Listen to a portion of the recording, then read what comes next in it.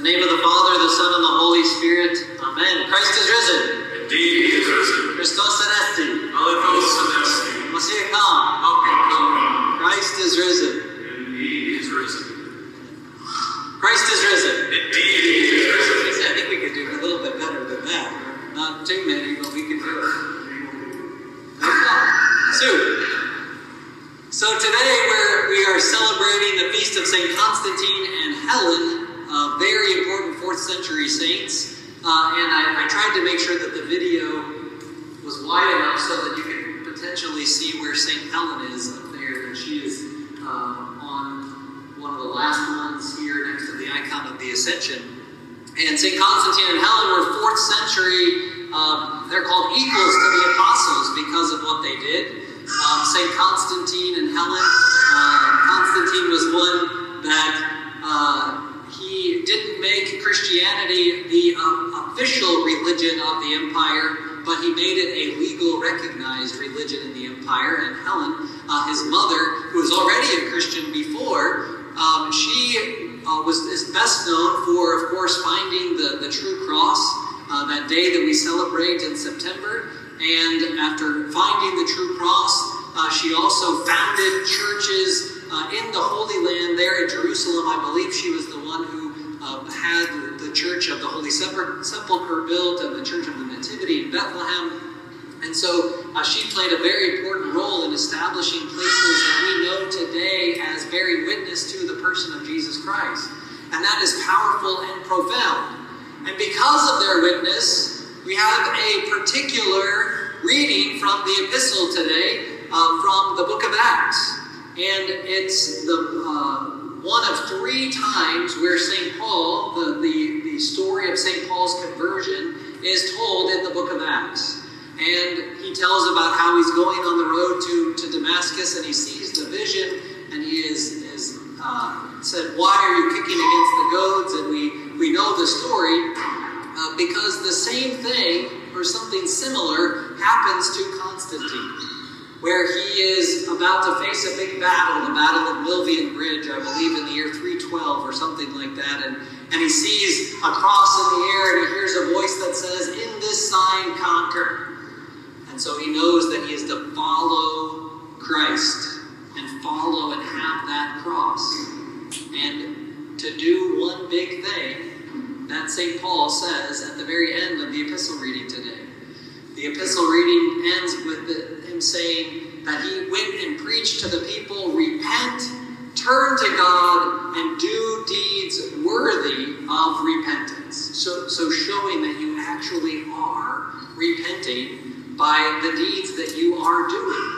And so that's the same thing that we need to hear, just like Constantine heard it, just like Helen heard it, just like all of the Christians throughout all time have heard it. The most fundamental thing that we need to do is to repent, turn to God, and do deeds worthy of repentance. And repenting, of course, means actually turning around.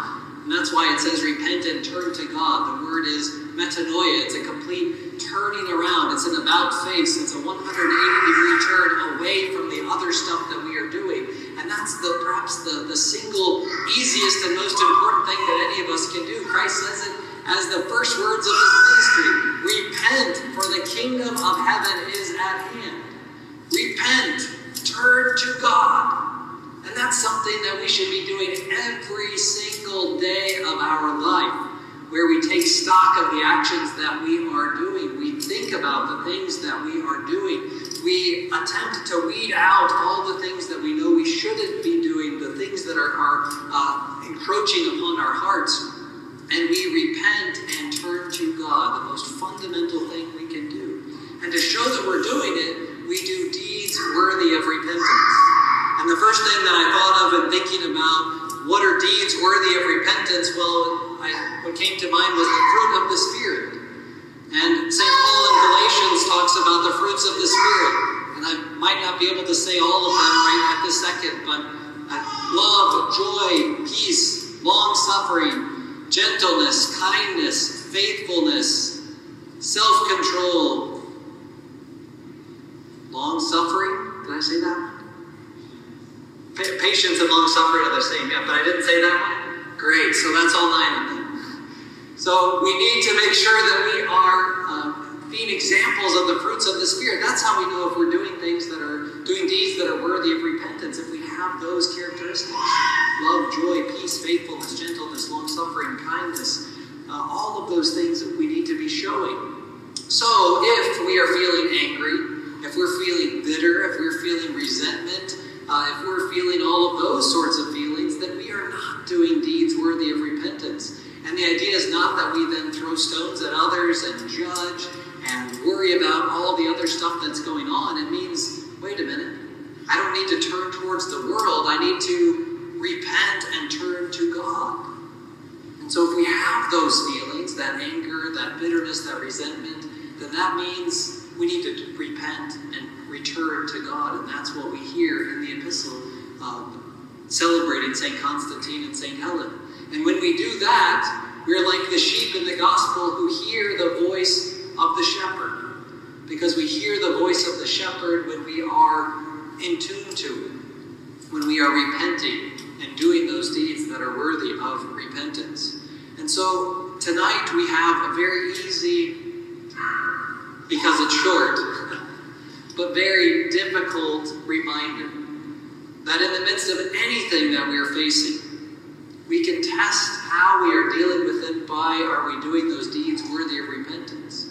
Are we showing the fruits of the Spirit in our actions? And if we're not, then we simply need to repent, turn to God, and do those deeds that are worthy of repentance.